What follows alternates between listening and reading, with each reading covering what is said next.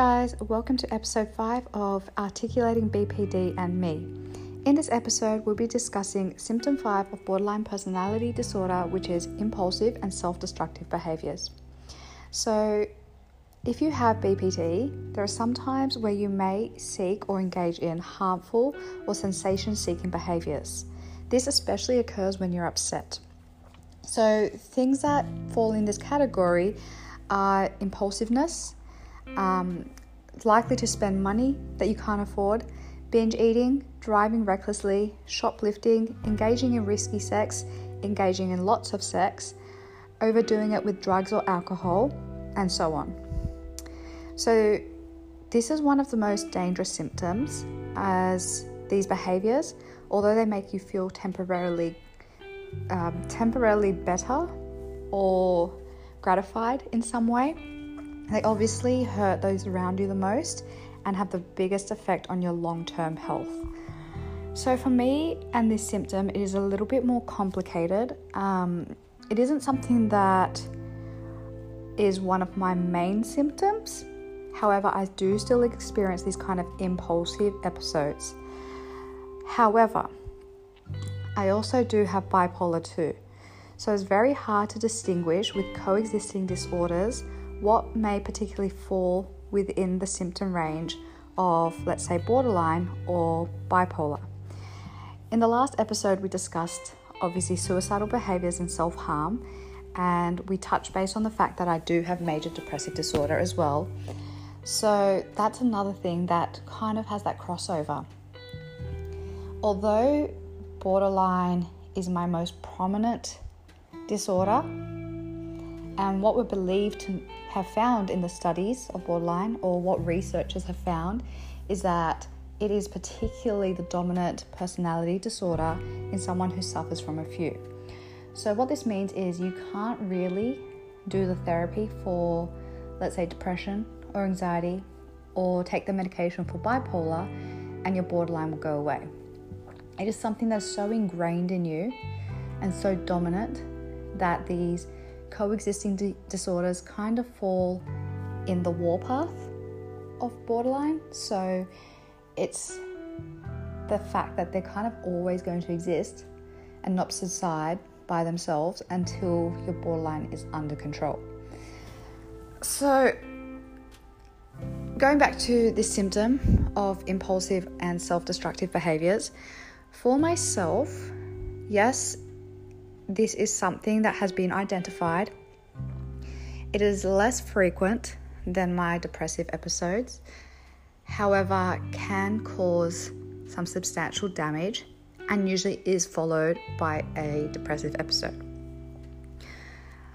When I have these kind of moments where, there's obviously so much emotional turmoil that I can't handle it, there are definitely times where my brain still kind of goes into that disassociation mechanism and switches off, but instead of being sad or overwhelmed with grief, it is so intense that it completely blanks the feeling of sadness and the feeling of anger and goes the opposite way.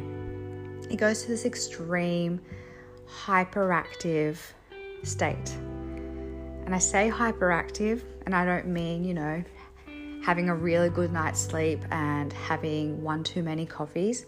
I mean jumping around like a child who's had 7 glasses of cordial and 3 bags of lollies. I don't even know how to describe it. So in these episodes, I do remember them a lot more than I do my depressive episodes.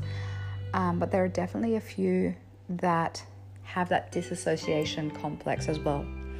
And that comes from the fact that anytime I'm feeling something so extremely, or anytime I kind of go into these hyperactive manic states, it is a result of me being triggered in some way and just not wanting to deal with that emotion or cope with that emotion in that moment. So my brain does switch off and my emotional brain does take over. It just kind of reflects in a different way. So for anyone who's experienced these episodes, I can seem quite carefree and a lot of fun to be around. Sometimes, most of the time, super annoying, but what's new? That's me in general. But I'm almost like this uncontrollable force. Like, I will do whatever I want to do in that moment, and it has to be done then and there, and there's no limits. It feels like I am unbreakable. It feels like I can just do all these massive things without any ramifications, because it's giving me that instant gratification. It's making me feel kind of good for that moment. And yes, it can get dangerous. And yes, it often does affect my life negatively, either the morning after or a few hours after.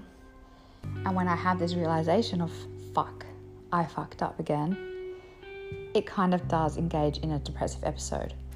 Or the high, because it is so high, comes with the crash. It comes with the fact that this high has occurred not because you're genuinely happy, but because something was so emotionally traumatic that your brain completely switched off.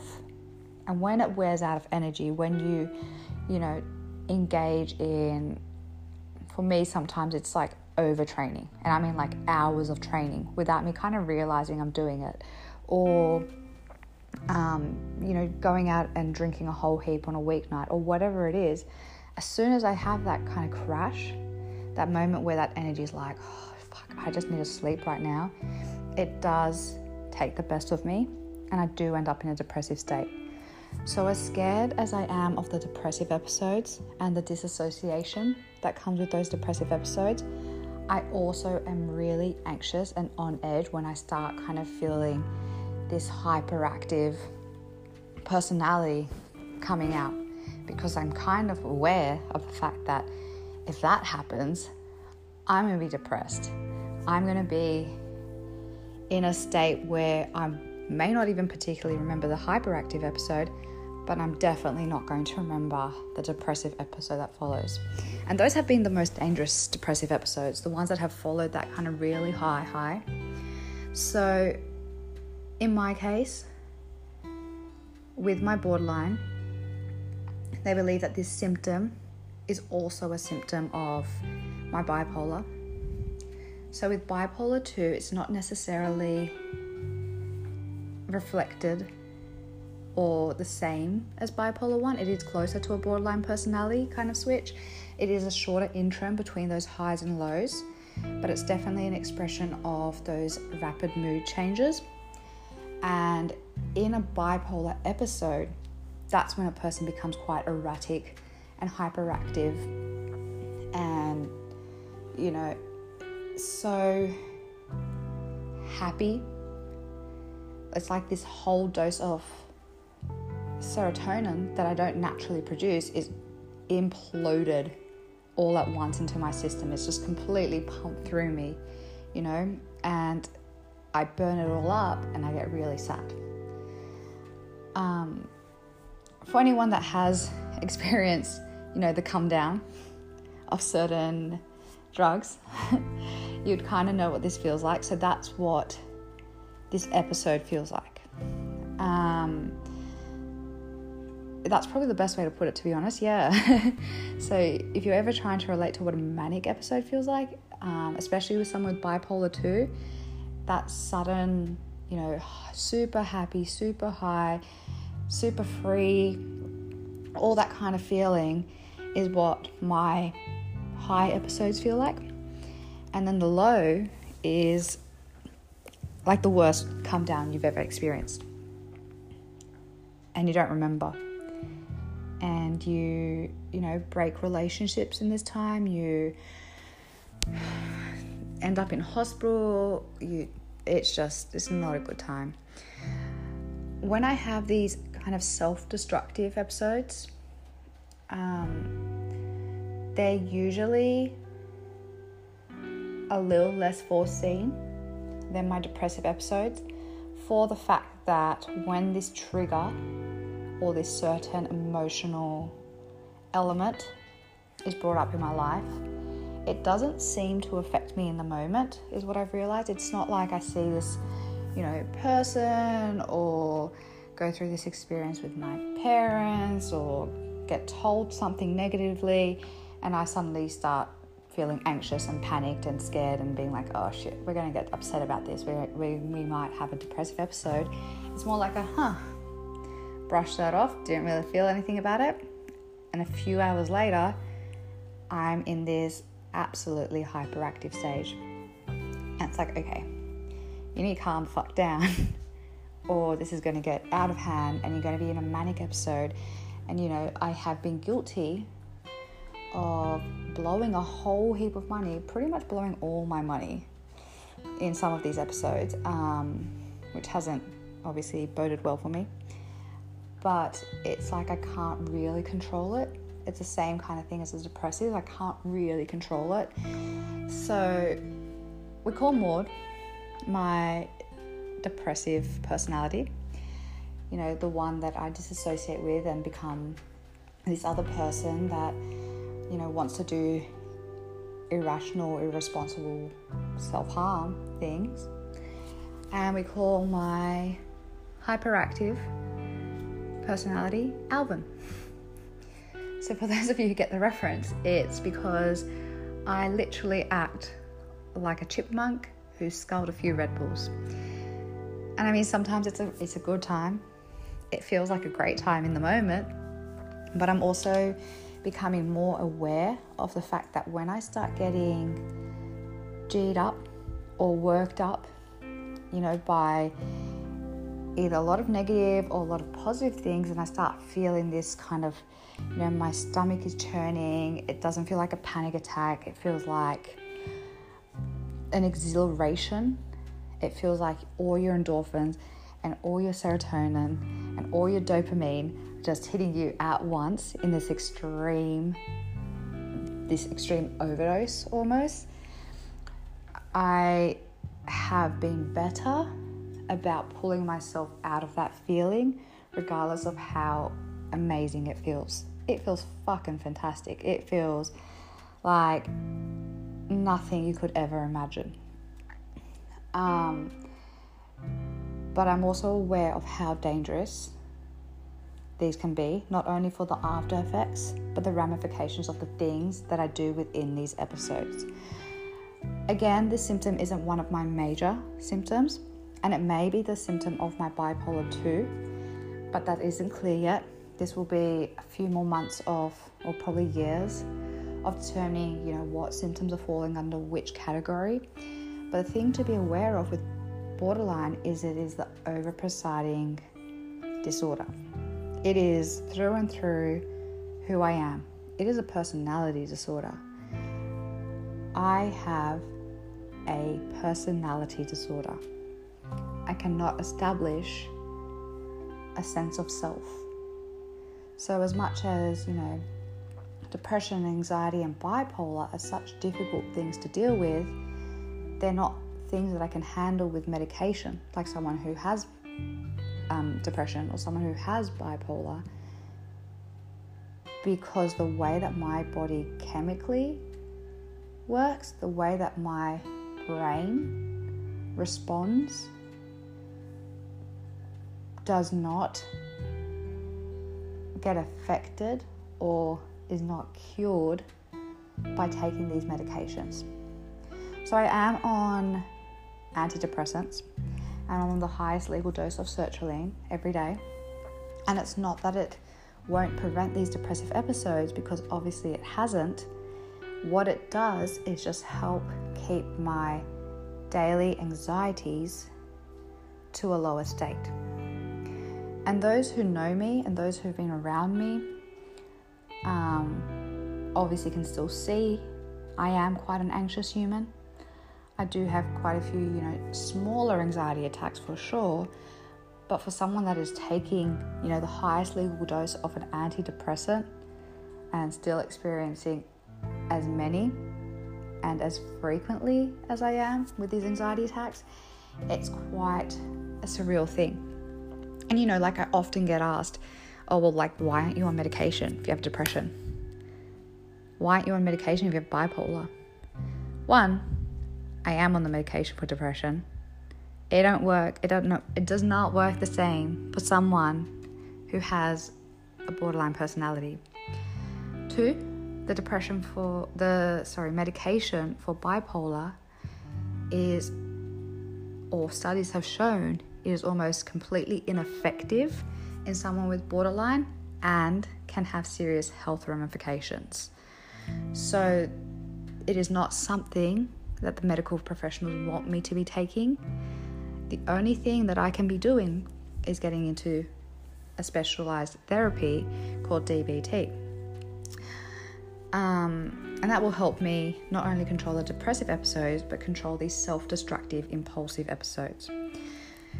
It's really difficult for me to kind of understand that this hyperactiveness or these impulsive behaviors may not actually be me, but maybe my borderline personality, because they're definitely something that I always thought was a part of me. And they're definitely something that when I was a child, as much as I love organization and having lists and having goals and all that kind of stuff, there are definitely so many moments where I'm like, fuck it, let's do it. Let's go bungee jumping. Let's go on this ride that I'm too short to go on. Let's, fucking picking up a friend at like 3 a.m. and driving to the Blue Mountains because I just fucking feel like it. I've kind of always done these impulsive things and they all sound great and amazing and fun. And I never really experienced the depressive episodes. So it's a hard line for me to draw where this impulsiveness is really Rochelle and where it is my borderline. And that's one of the hardest things with borderline personality. Like we previously discussed, it's that who the fuck am I? It's that not knowing exactly who you are or having a true sense of self and not questioning every little part of your personality, especially post-diagnosis, and being like, so was that me? Was that hyperactive, energetic child? Was that me or was that my borderline? And I mean, the fact that my mood switched so frequently was obviously the borderline. So it's really hard to determine what elements of my behavior are me and what elements of my behavior are going to change post-therapy. I'm fucking terrified, but we're going to do it. So yeah, there's not much to say on this symptom for me because it is kind of a wishy-washy. Medical professionals don't know. I don't really know. I can just kind of tell you my experience. It is a rough ride, I'd say. Feeling that good and kind of my logical brain being in the background being like, I'm freaking the fuck out for what's coming next. But being so overthrown by this impulse, this self-destructive person, is a huge part of the problem. And I remember this one episode in particular, probably the first time I experienced this symptom so severely. It was prior to me getting a proper diagnosis. And it felt like, it was a weeknight. I had work the next day. I am pretty good at, I love my job and I never really want to do anything wrong by it. But it felt like I was having this out-of-body experience. And there was a part of me that was just standing outside, screaming and yelling and being like, what the fuck are you doing? Stop engaging in this behavior. Like, you've got work tomorrow, you've got responsibilities tomorrow. What the fuck are you doing? Like, you're letting yourself down, you're letting your team down, you're letting your club down. But as loud as she was trying to stop this person, it wasn't really me. It didn't feel like me doing it, and I had no control in stopping it, which is quite similar in my depressive episodes, except I don't have that person. I don't have any part of me sitting there being like, okay, let's snap out of this. I don't have any kind of part of me at this stage fighting for me to snap out of it, or seeing my behaviors or remembering my behaviors. But yeah, these moments, we're getting a lot better at, still enjoying being happy. And I understand that, when I'm with my friends or I'm out, I'm having a good time. It's not like I'm putting on a mask.